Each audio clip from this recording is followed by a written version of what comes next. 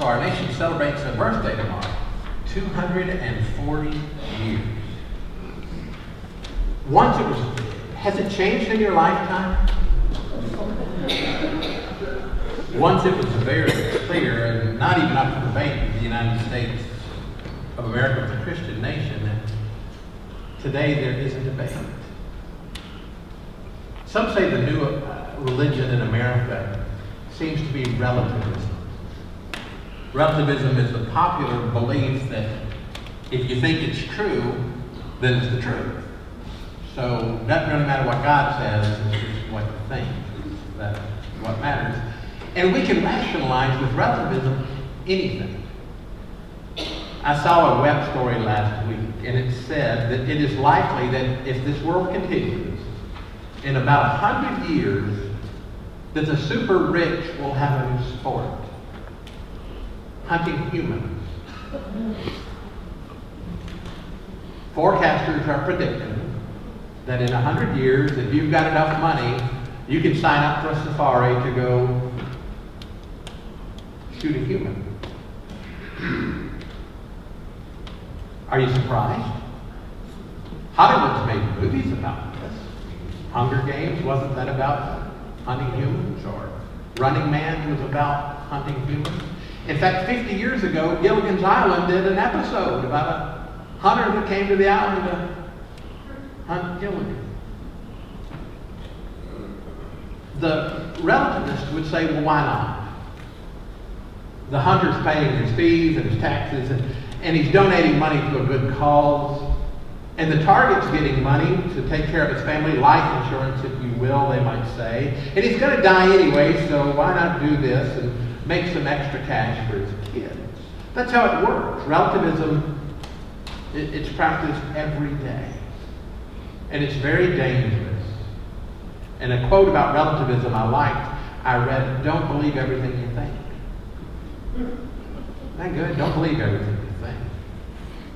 Be careful how you form your opinion. If you leave God out of the equation, you're going to be wrong. For example, bring God into the hunting humans debate. You'll have truth on your side, and the relativists don't like the truth. Therefore, they detest God. And so that's reared its head in America. And our country is at a crossroads. I don't know if you've heard this, but as a pastor, I'm into some information that maybe you're not aware of. There's a presidential election going on in our country. I don't know if I'm shocking you with this or not, but there is an election going on. Donald Trump on one side and Hillary Clinton on the other. It's been kept kind of quiet. I wish they would have advertised, maybe some TV spots or radio coverage would have helped get the word out. And you hear people talk about it. How important is this election? I've heard people say it's the most important one ever. And I heard that in 2012, and 2008, 2004, and 2096. We hear that. Some people are worried sick. In fact, in a recent survey, I don't know if you read this week, 13% of the people surveyed would rather have an asteroid or a comet hit Earth than vote for Trump or Clinton.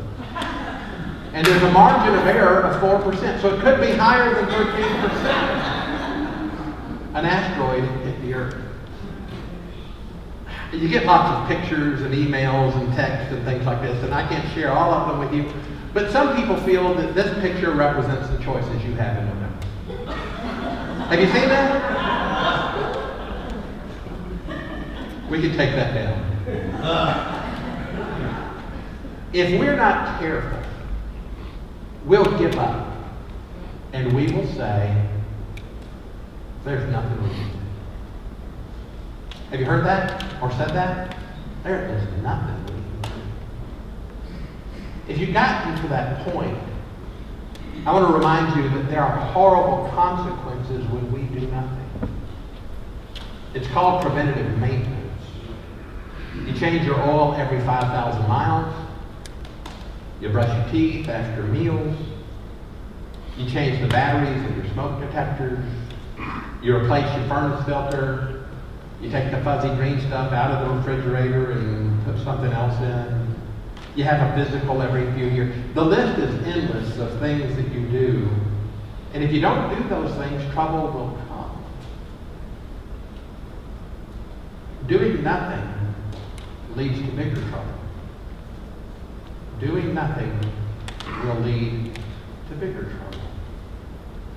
Over time, Christians have come up with a fancy phrase for that, sins of omission. You know that. And God frowns at this. A couple of biblical examples you know very well. Matthew 25, maybe the biggest example, the separation of the sheep and the goats. That Jesus will say to those in his left hand, you that are cursed, depart from me into the eternal fire prepared for the devil and his angels. I was hungry and you gave me nothing.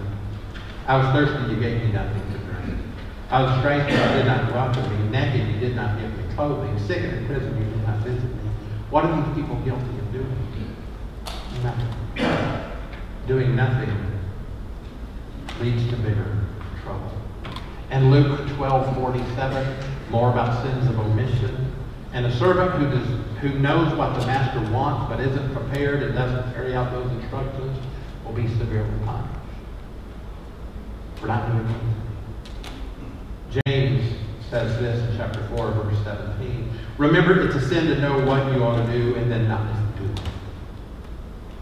If you've been of the mindset that there's nothing that you can do, I want to show you a few things that, well, you already know, but I want to remind you. 2 Chronicles 7:14. In the history of Israel, this was the truth, and I believe in the history of any country in this land today, it is still the truth for Christian people. If my people, who are called by my name, will humble themselves and pray and seek my face and turn from their wicked ways, then I will hear from heaven and will forgive their sin and heal their land. I don't care what land it is on the globe or on the planet. If an entire population of any country in this world would do what 2 Chronicles 7:14 says, they'd be the most blessed country on earth. 1 Timothy chapter 2 tells us what we ought to do. So if you think there's nothing I can do, this is for you. Verse 1 says, first of all then, I urge that supplications, prayers, intercessions, and thanksgivings be made for everyone. Now that's easy, isn't it?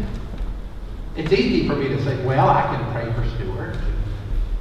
I can pray for Yvonne. I can pray for Mickey, and I'll go to this side. I can pray for Mitch, and I can pray for Jane, and I can pray for JJ, and I can pray for Steve. That's easy when it does that. And then I can think about the prayer list, and I can think, I can pray for those people. Everybody on the list I can pray for. So I love verse 1 of 1 Timothy 2. I urge supplications, prayers, intercessions, and thanksgiving be made for everyone. I like that, don't you? And then we get to verse 2. Look at this. First of all, then, I urge supplications, prayers, intercessions, and thanksgiving to be made for everyone, for kings and all who are in high positions, so that we may lead a quiet and peaceful life in godliness and dignity. I'm not so crazy about verse 2, are you? That's where the title for this sermon came from. Say what? God's going to meddling now in verse 2, I feel. Does this mean that we're supposed to pray for whoever wins? You like that or not? A little uncomfortable, isn't it? So does that mean Democrats are supposed to pray for Trump? Or Republicans are supposed to pray for Hillary? Absolutely, that's what it is. Am I supposed to pray for Obama and Biden? Yeah. Was I supposed to pray for Bush and Cheney? Yep. So, back to 1 Timothy. I'm going to read the 3 verses together. First of all, then, I urge that supplications, prayers, and intercessions and thanksgiving be made for everyone, for kings and all who are in high positions, so that we may lead a quiet and peaceful life in all godliness and dignity. Verse 3, this is right and it is acceptable in the sight of God our Savior. Verse 3 really means I'm watching you and you better do it. It is right and it is acceptable in the sight of God our Savior. Over the years I've looked at that and I've wondered, whatever nation you are in, how could you pray for certain political leaders that have just done damage to this world throughout history? And it finally hit me. I don't believe that God is endorsing government and politicians here. God is endorsing prayer here. See the difference? God is telling us to be people of prayer. At the time that Paul writes Timothy, the king who and all who were in high positions would most likely be considered enemies when these words were written. The Bible doesn't tell us to pray for our enemies, does it? Oh, it doesn't. Matthew 5:44. But I say to you, love your enemies and pray for those who persecute you. I honestly believe the biggest failure in our political system has been Christians not praying the way they ought to. And we say there's nothing we can do. And I'm preaching at me right now. I've actually seen on a church sign on more than one occasion after an election, and I guess the preacher didn't like who was elected, I've seen people misuse Psalms 109 verse 8 when their candidate is elected. You've seen this maybe. Let his days be few and let another take his office. You see that? A lot of people love that after an election when their person doesn't make it. That's a horrible abuse of Scripture to me. And the refusal to be obedient in prayer. Maybe they ought to use Matthew 5:44 on their sign. Love your enemies and pray for those who persecute you. Have you talked more about your country than you've prayed about it? If complaining were prayer, we would be great. All would be well in our world. And if I watch ABC or Fox or NBC or CBS or CNN more than I pray, something's wrong. Andrew Murray said, the man who mobilizes the Christian church to pray will make the greatest contribution to world evangelization in history. Charles Spurgeon said, I'd rather teach one man to pray than 10 men to preach. We have to pray. We have to pray for everyone, whether we like it or not. And when we do that, things change. In 1872, the famous American preacher Dwight L. Moody went to Europe, to England in particular, not to preach, but to hear preaching over there. One Sunday morning, he walked into a church to listen, and the preacher insisted that Dwight Moody take over the day, preach that morning and preach that night. And he was hesitant to do it, but he did it. And everything seemed dead. He said to himself, I was a fool to consent to preach. I came here to listen, and I'm preaching. And the morning service wasn't that great, and he felt bad, and the awful thought came to him, I got to do this again tonight. And the only reason he was going to do it is because he said he would. But when Moody stepped into the pulpit that night and faced the congregation, he felt something was different. He said the powers in his journal, the powers of an unseen world seemed to have fallen on the audience. He concluded his message and offered the invitation, and about 500 people stood up and came to accept Christ. So what happened?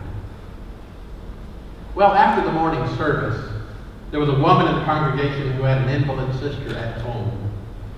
And when she went home, she told her sister that the preacher had been there, Mr. Moody from Chicago. What? Her sister exclaimed. Mr. Moody from Chicago. I read about him some time ago in an American newspaper, and I've been praying for God to send him to London to preach in our church. If I'd known he was going to preach this morning, I would have eaten no breakfast, and I would have spent the whole time in prayer. Now, sister, go out of the room, lock the door, and send me to dinner, and no matter who comes, Don't let them see me. I'm going to spend the whole afternoon and evening in prayer. And so when Sunday night came around and Dwight Moody preached, and there was a different atmosphere, and 500 people came wanting Jesus as Savior, can you trace it back to the lady locked in a room praying? I think you can. What if millions of people in every country prayed for their leaders? What if everybody in this room? How different might things be? There's nothing you can do. You can do more than that. You can pray to the very God who created this world. And don't you think we need to?